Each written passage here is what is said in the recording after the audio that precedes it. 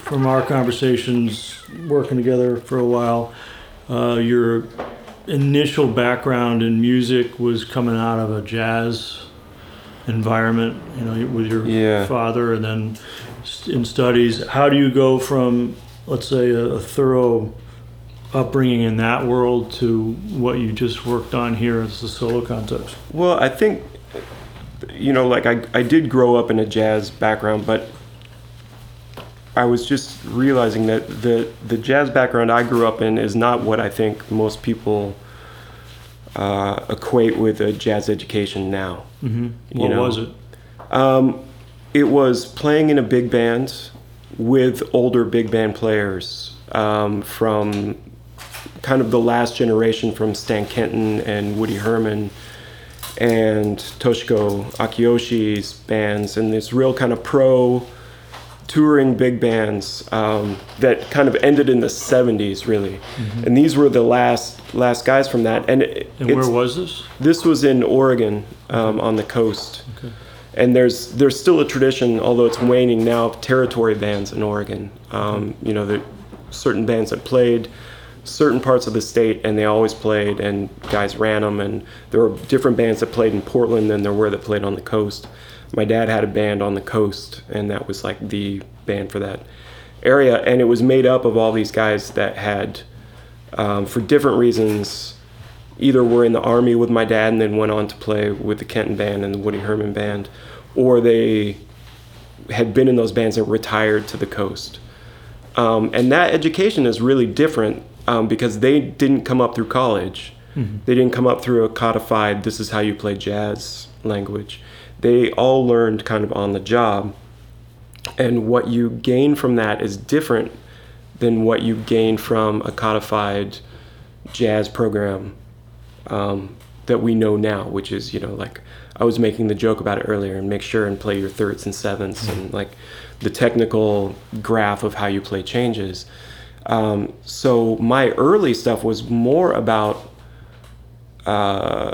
understanding the role that you have within a piece of music and to move the energy forward in a certain way. Mm-hmm. So it was less about, this is a C7 chord, so you need to make sure and play these pitches. It was more about like, you have 8 bars, the people are dancing.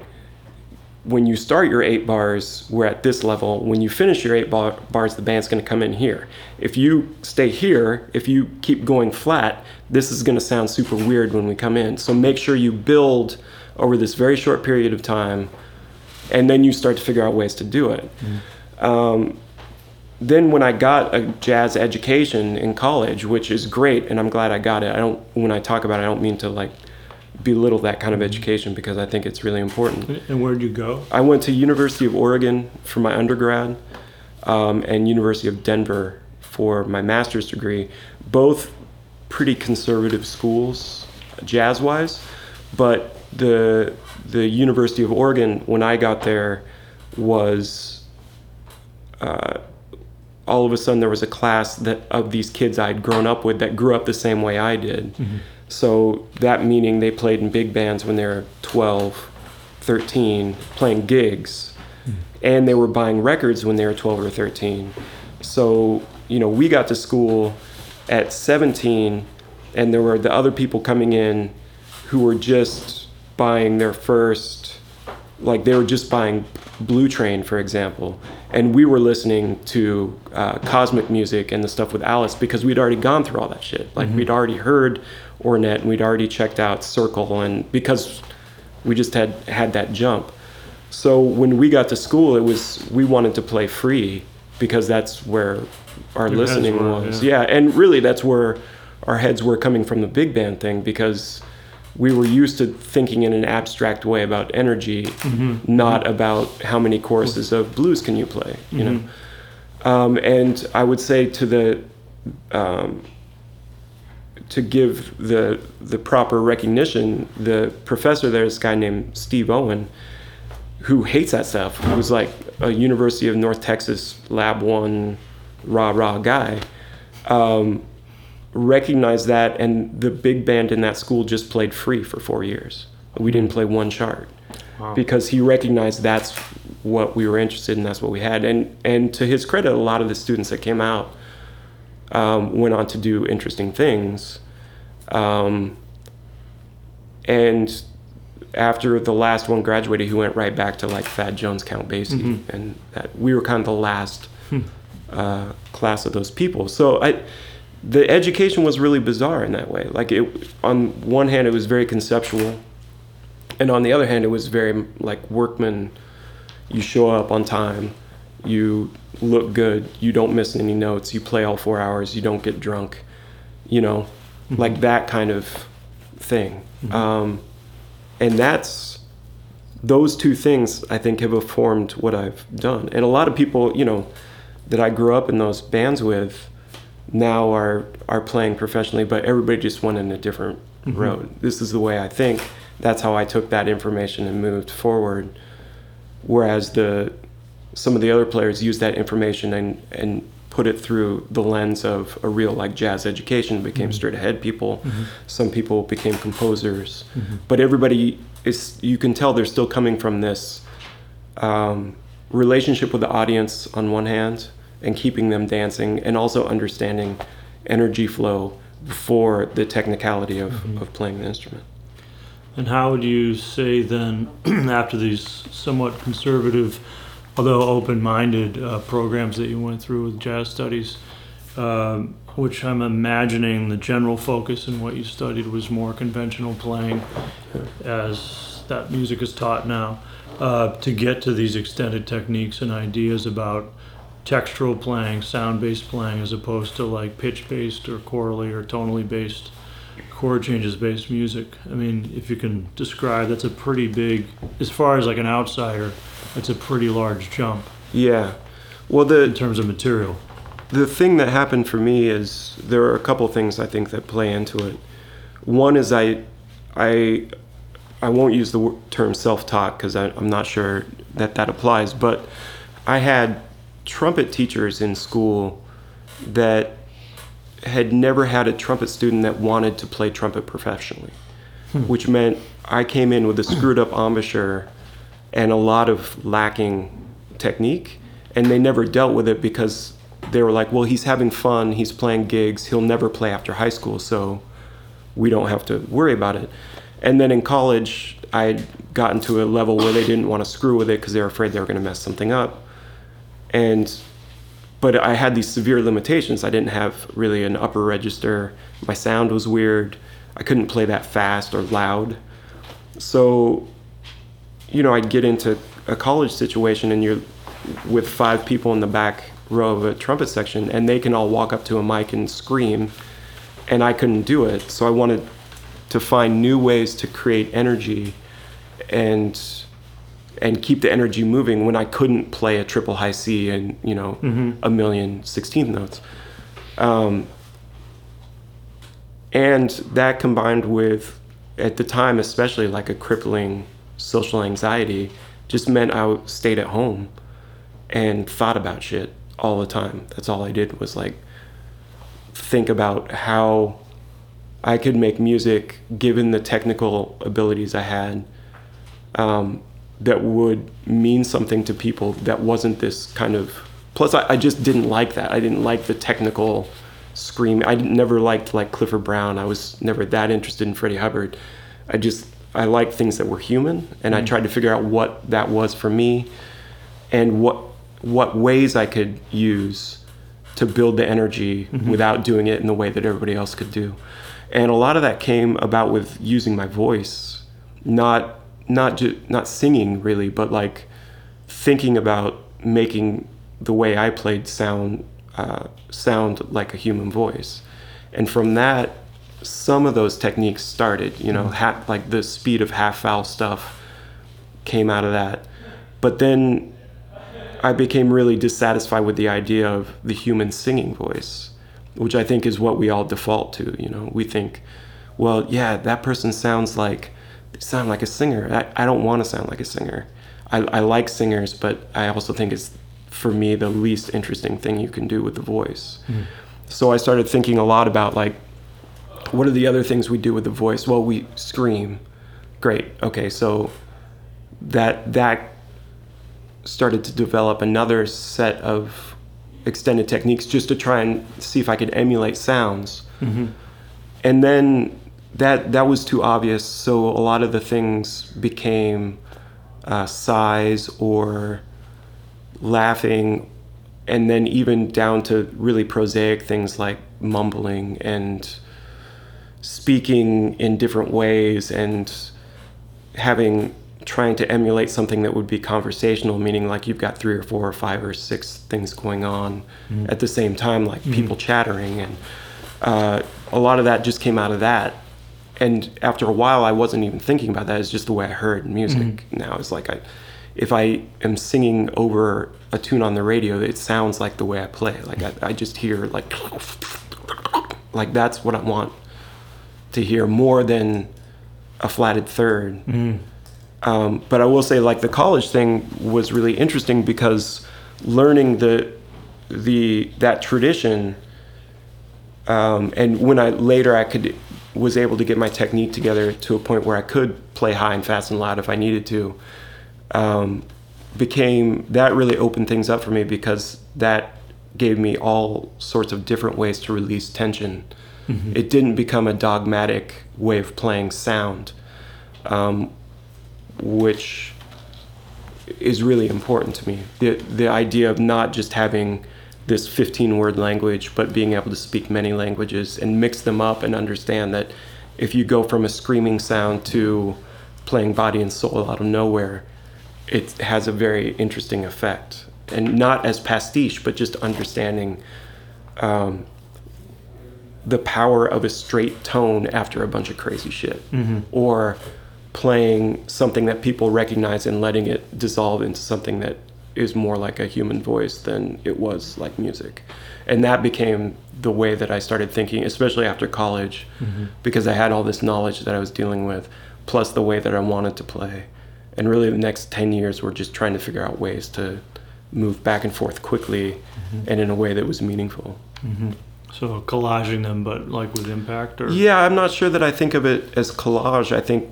I think of it as taking the thread of an idea and unraveling or putting it back together, and then switching an idea. Like, I don't necessarily think of going from sound to pitch as a collage thing. I think of it as this sound has this quality, and the development of that is for me to go into this pitch, more than butting like up of two ideas. Organic, I have a hard time thinking in a collage way. It's difficult for me to make them relate in my brain.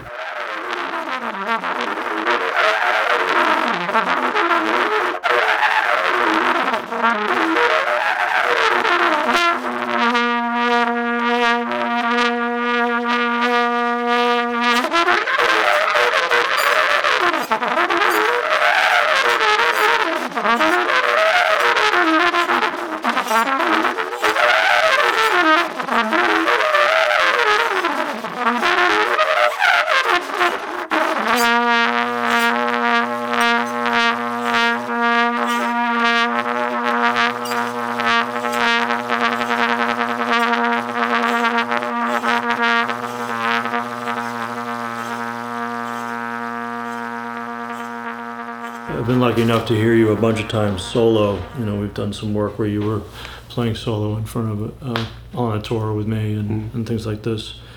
And I have to say, one of the things that really impresses me is that every one of the performances you've done, other than a tendency to start off acoustic and end with the amplifier, that seems to be the only consistent parameter. I mean, the way that they begin, where they go, how they end, I mean, every one of them really has been quite different.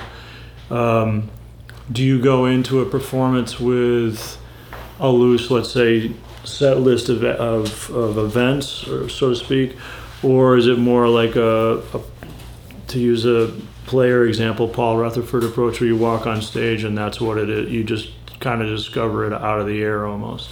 I mean, do you have a plan? I think it's maybe somewhere between that. I don't really have a plan, honestly. In the cases where, for example, when I was playing with you, and playing every night, the only thing was just being aware of what I played the night before and not wanting to do that. I think a lot of that kind of stuff came out of understanding that the perception when you play extended technique things, or if you play anything that is considered left of center on the horn, the immediate perception, and it may be different in Chicago, but in New York, this is certainly the way it is still, is that you're the circus freak, you know, and you're going to come out and you're going to do your bag of tricks, and everybody's going to clap, and that's all you can do.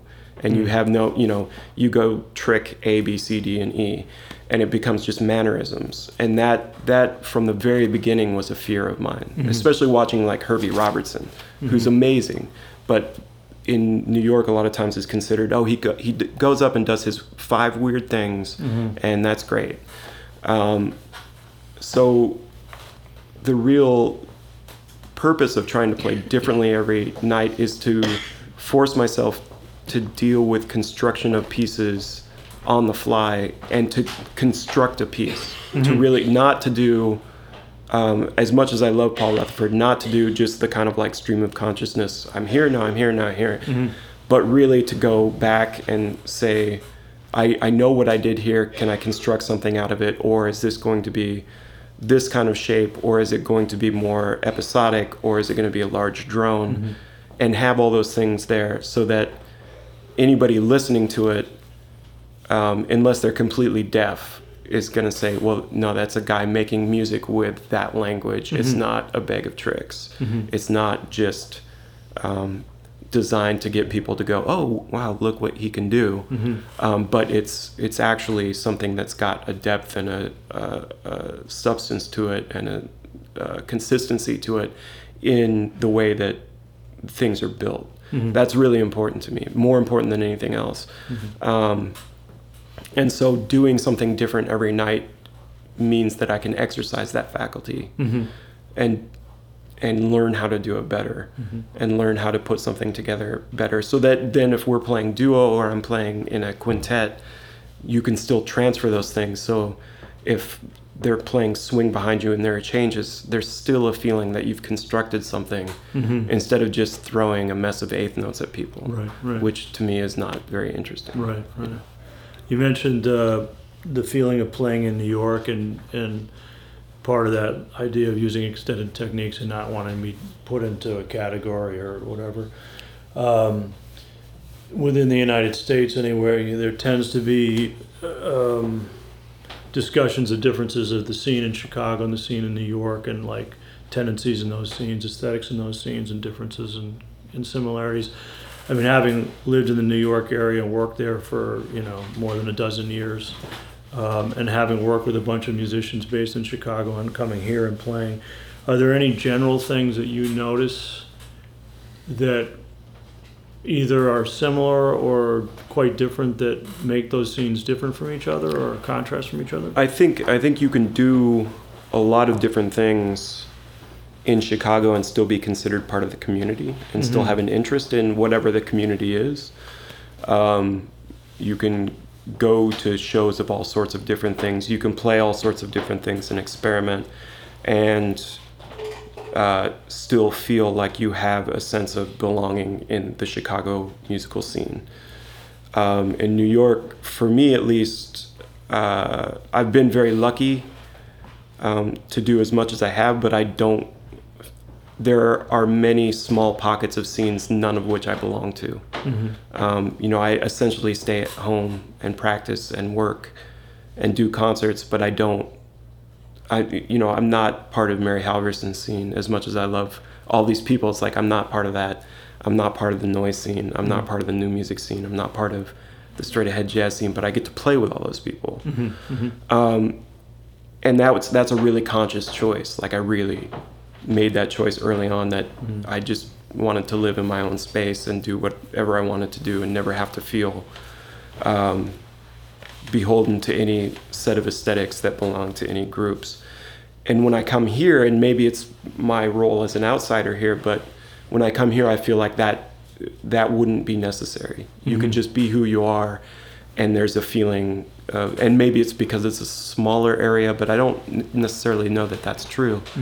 But you feel like everybody's just interested in what you're doing, and that then goes back into the community that and people learn from that and develop their own thing, and then you pull that. And I think that's happening in New York now with the generation that is coming up after me, where that's much more open.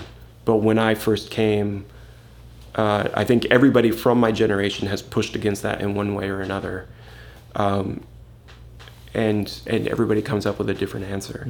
So I think that's kind of the big difference for me is I don't feel the rigidity of those Separate aesthetic cliques. groups. Yeah. And you know, I say that not as a knock on the aesthetic groups. Everybody deals with it in a different way. That's just the difference I've noticed. Pedro Costa, who runs a record label out of Portugal called Clean Feed, who's put out records of ours, he said something interesting this spring when I was in Lisbon, connected to this idea that he felt one of the key differences between the scene in New York and Chicago was that in Chicago, in general, the music that he heard coming out still had an affinity to the idea that you could play jazz. Yeah. And in a broad sense of whatever that might be. It's very subjective, but in his ear as an outsider, certainly to the United States, and knowing a lot about the music, he felt that was like a viable, not really a question, like it filtered into the music that, let's say, drummers here tended to utilize things that had come out of the jazz history going into the 70s, and it was just normal, like that's... Yeah.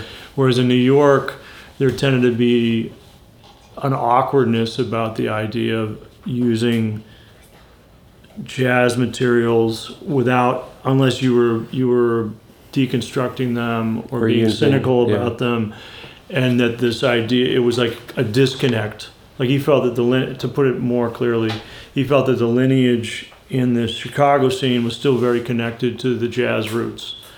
Whereas in New York, he felt that the more creative scene in New York, if we're talking about the creative scenes, had kind of been cut off from that, and then was like rethinking it in ways that were more conceptual as opposed to just organic. Yeah. As someone living there, do you think that there's any accuracy to that? Or? I think there's accuracy to it. I also think it's pretty simplified. You know, I mean, there are a lot of reasons why that is, and there are a lot of political reasons for that. I mean, in Chicago, you don't have Wynton Marsalis, you don't have Lincoln Center, and you don't have the institutionalization of the jazz tradition. In New York, that's very present, and there is it's geographical.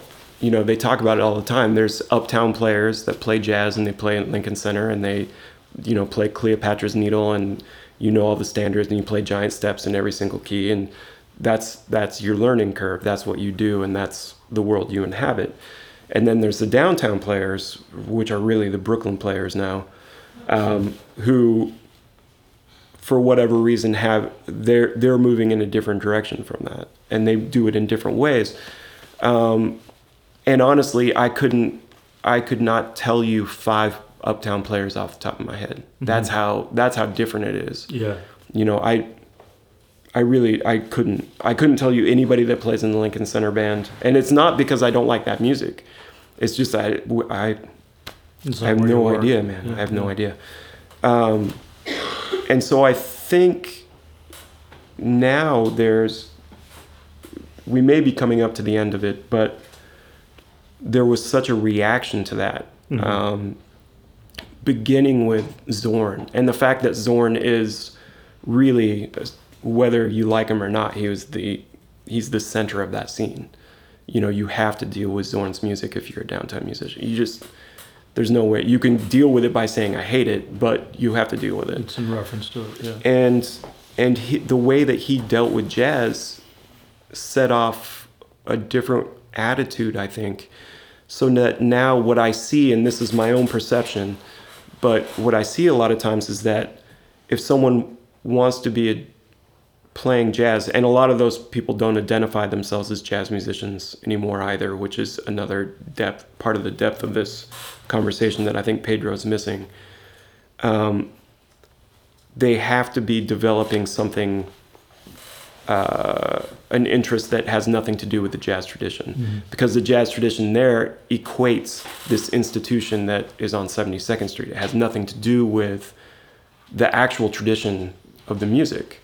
So, you know, if someone's going to make a record, the most radical thing they can do actually is to play a record where they just swing their ass off for 60 minutes. That's like the most radical thing you can do. One of the reasons I think people hate mostly other people do the killing is, besides all of their weirdness and irony and cynicism, they just swing their asses off for an hour, and that's one of the most inexcusable things to a lot of the downtown people. My quintet has never played a big gig in New York. When we play in New York, like 3 people come, and it's because that band just swings. That's what we do. We just swing. We play weird. We play the way we play, but we're swinging the whole time, and that is a problem. We're putting out a record of Wynton Marsalis's early music. That's a problem. That is politically radical. It shouldn't be. It's stupid. It's one of the dumbest things on earth, but it is politically radical there. You know, so that's the stuff that you're dealing with in New York. Plus, you also have a lot of people that are coming into the downtown scene come by way of Zorn. And like, I came to Zorn through George Lewis and Derek Bailey, and then from Zorn went out to Slayer and stuff like that he was interested in, and noise bands and Jojo Takiyanagi and all this stuff. Most of the people involved in that scene came the other way.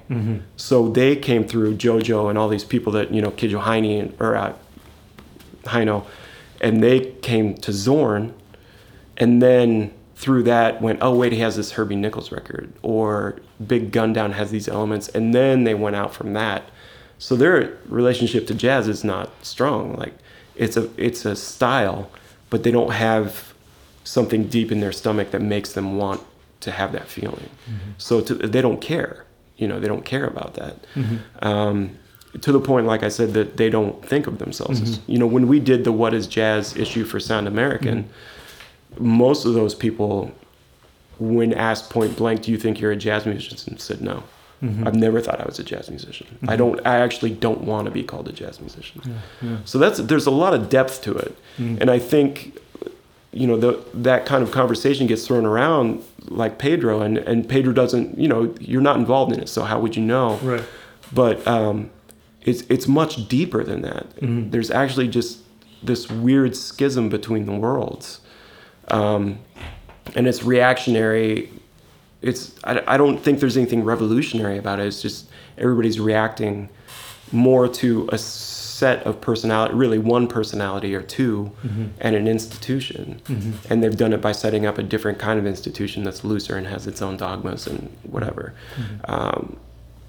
Whereas in Chicago, it's more open, and there's a cross-pollination that doesn't happen. I'm sure there's politics here that I don't know or understand, but my view from the outside is that there isn't something that's that deeply entrenched as there is in New York.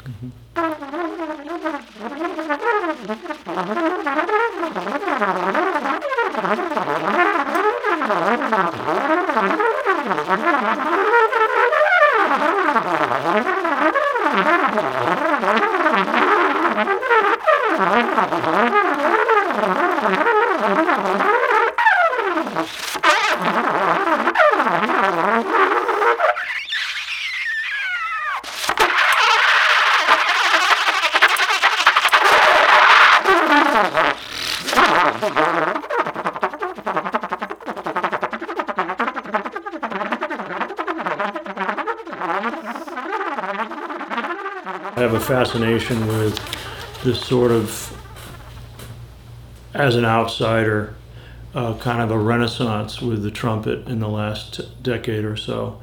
And it's fascinating to me that when you look at, aside from maybe an example like Bill Dixon, who was investigating extended techniques in the trumpet pretty early for a variety of reasons, if you compare, let's say, the saxophone or drums or piano or guitar, trombone, there's examples of people in the late 60s, certainly going into the 70s, like really breaking those instruments open and exploring non-conventional sounds in the improvised music world. And that intensity of a number of people working, maybe not in the same way, but driving towards similar types of goals. Suddenly on the trumpet, as not participating in it, it seems like, okay, you've got a Greg Kelly, you've got a Nate Woolley, you got a Peter Evans, etc., Axel Dorner, all rethinking the trumpet in different ways and dealing with the instrument in a totally non-traditional sensibility in terms of what the sounds are, what's happening on it. How do you perceive that as someone involved in that process? Like, do you see it as a renaissance, or is it just a wild coincidence? Do you see it, like, because part of my question is, why did the trumpet, if you go with that idea at all, why did the trumpet develop in this way in like 2000 as opposed to 1970 as a general curve? You follow what I mean? Yeah. I think there are a couple things that happened around that, and I think there are a couple myths that get brought up when people ask about that, because it does get talked about a lot. From the technical standpoint, before I get to the things that I think people think happened, from the technical standpoint, all of a sudden you had players that had developed a phenomenal technique that was different from the typical jazz technique. You learn how to play the trumpet in different ways, right? So in the different cases, we all went through a certain process, but for whatever reason, the models that came down the jazz technical path were of less interest to three of us, at least in the States, than the other things around us. So with the example of Greg Kelly, he's never studied jazz. He can't play, he doesn't know how to read a chord change. He doesn't know any of that stuff. I mean, he went to Peabody as a classical trumpet player and was interested in George Crumb, and that's how he got into the world that he's in now. Peter Evans just didn't, I mean, he did go through the thing, but he went through everything. It's like he ran out of stuff to do, so he had to like find new things to do, because that's just who he is. And my thing was all technically based. Like, I had to find new models, and I just had never been, I'd been always more attracted to Booker Little than I was to Clifford Brown. So that's where I came from. And Axel, when you talk to Axel, he talks about Tony Frusciella and Harry Beckett, who sound weird as shit. Like, they're not normal trumpet players. The other thing is that it didn't, and this is maybe starting with the myths, it didn't come out of a vacuum. None of this stuff came out of a vacuum. Like, Herbie was around, Toshinori Kondo was around, Paul Smoker was around, and those guys were, well, not Toshinori, but like Herb and Paul were really open to talking to anybody. Rob Blakesley in Portland, Ron Miles, all these guys were playing on the periphery and were open to anybody that wanted to hang out with them. So you get people checking that stuff out, and then through that maybe listening to Rafi Malik. And strangely, the other myth is that everybody came out of Bill Dixon. No one came out of it. As far as I know, the three guys I mentioned, none of us have a relationship to Bill at all. I probably was the closest to having any influence from Bill, and I don't listen to those records. I didn't listen to those records. I think Peter and Greg, when I've talked to them, are openly anti everything Bill did. So that bothers me, and I've tried to say it in more polite ways in the past, but then you're getting lumped in as a student of a person you have no interest in being a student of, and you don't necessarily want to be related to some of the things that they represented. As beautiful as his music, I do believe his music is beautiful. I don't want to sound like that. I didn't want to sound like, I didn't come out of it. But other than that, I think it was just a coincidence. I think it was a coincidence of a lot of very quiet people that sat in rooms and tried to figure out new stuff for whatever reason. And then they all put out records in the same year. And then all of a sudden that's a renaissance and this thing gets put on it. But I moved to New York and like played a solo in a big band, and Ok-Young Lee said, "Oh, have you ever heard Greg Kelly?" And I'd never heard him. And then I was playing in another big band and I played a solo, and then Peter Evans stood up right next to me and played pretty much the same thing. And we had never met. I mean, it happened. Everything was, and then after that, then it's catch up of trying to pick up all this new stuff that everybody else came up with and seeing like, can I add this to my vocabulary? Does it make sense for me or doesn't it? Which is why I think there's not really like a unified front of whatever that trumpet thing is. It's just 5 or 6 people that were investigating in the same way, but they don't sound alike at all. Right. So I think that's kind of the way that has ended up being. And then there are other people that are doing things outside of that who, for whatever reason, didn't get the same attention.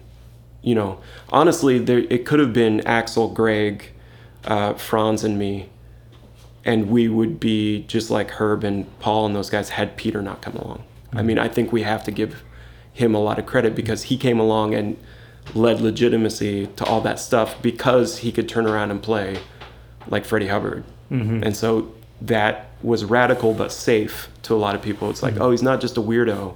He can also really play. Right. And so then that allowed people to feel safe talking about us for whatever reason. Yeah, Transferred O wasn't just like this bag of tricks you're talking about. It wasn't, and there's these weird guys. Yeah.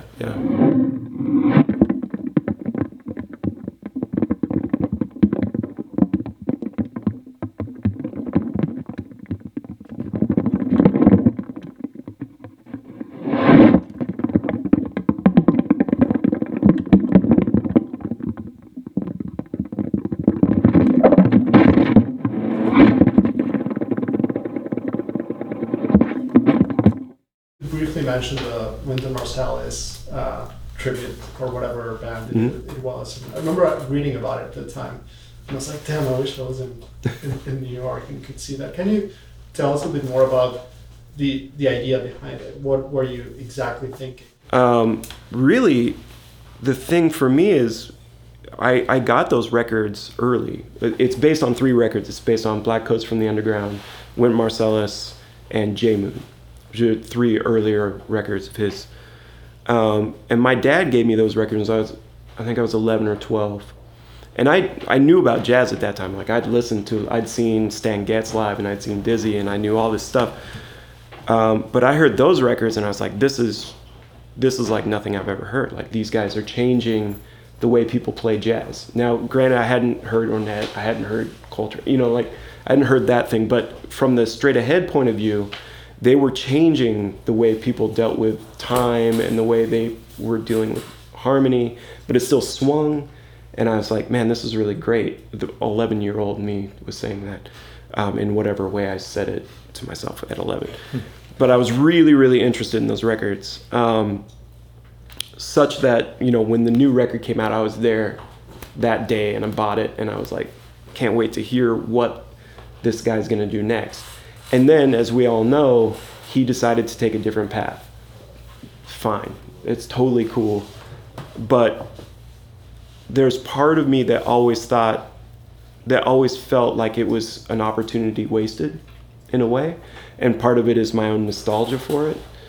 That had they continued along that trajectory, it could have been it could have blossomed into a very interesting thing. And so to take those tunes, not in a way that we're poking fun at them or we're trying to deconstruct them, but instead saying, well, what would have happened if this music had happened at a time when you had players with the same attitudes they have now, 20, 30 years later, and have a different skill set than they had in the 80s, and a different way of looking at tradition, and the politics had changed. what would the music sound like then? So I rewrote the music, and it has a lot more freedom. And I'll say, my quintet, those guys approached it with no sense of irony. They approached it very seriously, but not as an homage. Like, they just really wanted to play the way they play on that music, in a way that was respectful to that music. None of this has anything to do with Wynton Marsalis, the human being. It does to a certain extent, of course, because he made the music, but none of us went into it, trying to pay homage to Wynton Marsalis, the man, and none of us came into it having any fear of Wynton Marsalis, the man. Like, it was the last thing on our minds. We just liked those tunes, and so we decided to play it. And then there's been periods within it where I've had to defend that, and it's become more political. But I'm hoping now that that's died down, and when the record comes out, it's just going to be a record of music. Because that's actually the political statement, is it's just a fucking record of music. You know, we made it because we liked it, and hopefully people will listen to it because they like it. But I have less than 0% interest in making political music. I'm just not that person. So we'll see what happens. All that being said, that's my big diatribe, which I'll immediately get creamed for when it comes out. I'm just kind of laying in wait. I feel like the guys in the quintet are already kind of like planning on being on vacation. Comes out. I'm pretty sure I'll be off Facebook by the time that record comes on. So we'll see what happens. But yeah, I mean, it really is just a chance. It's material, you know. I think those records are beautiful still. They're incredible, man. Everybody plays their butt off. They're raw. They're not too polished. The tunes are great, you know. So we wanted to do them. Any other questions? Anything else? Well, I have one more question. Okay. Then, in that case, I was curious because you work in so many different fields and work with different kinds of composers and different kinds of composed music. Recently, you did a big project with Anthony Braxton, and you've worked for a long time with, I'm just going to get her name right, Eliane Radigue, Yeah. and obviously a very different kind of composer. And I was just wondering, do you approach the work of other people, realizing other people's work and having your own personality in it, obviously, but do you think of, I mean, like, if you're playing Braxton's music, he's such a figure, and she's a figure, and there's, like, I guess, having not done it, let's say, I would feel, I guess, personally, some kind of responsibility to do that work at the highest level to realize what they're trying to do, but also then you're in it. Yeah. And how do you think about that? Or do you not consider it, you just go Well, I into it? think... And also, sorry to interrupt, is there a difference in that, like with Braxton, there's composed elements and open elements of improvisation, with Radigue, maybe it's more... It's completely composed. Yeah. I think with those two people particularly, it's about balancing on a very thin line between where the composer's contribution ends and their performer's contribution begins. Mm-hmm. And that's not the case with the majority of composers, or the majority that I've dealt with. Usually it's kind of like you do it this way and you read the ink, and your personality should be subsumed. Mm-hmm. With Anthony, I think his musical thing is so strong, and when I first started playing his music with him, there definitely was that feeling that I need to play within a tradition and within a style. And the thing I noticed was the more I tried to do that, the less successful the music was. Mm.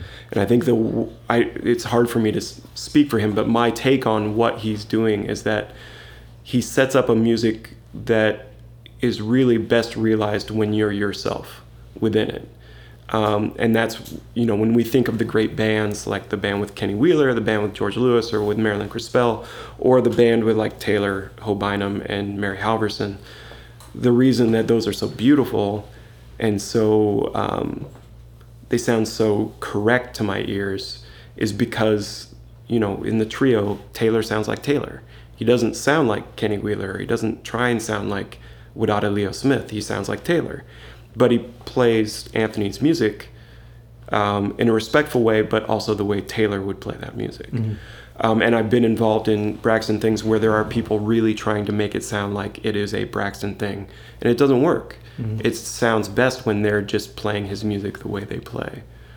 In the case of Eliane, she doesn't write any music down. I mean, she has never written down a piece of music. All of her pieces are taught to you one-on-one by ear, and then you play them, and then she tweaks them, and then you play them, and she tweaks them, and you play them. And then at a certain point she says, okay, that's the piece. Now, as you perform it, it changes because every night it's different. This piece, for people that haven't heard it, is for solo trumpet, and it's very quiet, minimalist piece that has to do with manipulating the overtones. So in every different room, it's a different piece because you have to play the room. Your chops are working in a different way every night. So it changes, but the real thing is finding how far you can push before it's not her piece anymore. And that's the tricky thing. That's actually, to me, the hardest thing about playing her pieces, or the two pieces I played at first, is that they also come very much out of my solo language. So it would be very easy for me to just kind of bullshit it and go, oh, yeah, this is this Eliane Radique piece, and then play a solo piece. But then that's not the piece, that's not it, you know? So in that stuff, I actually subsume my personality even more than I would, because you're trying to control something that's already your comfortable language and find all the micro adjustments that make it her language, Right. and live within that. And that's different from Braxton, because you're really playing your language, or you're playing his music through the lens of your language, and it's a very different thing. Like that fine line doesn't exist so much with Anthony, I think.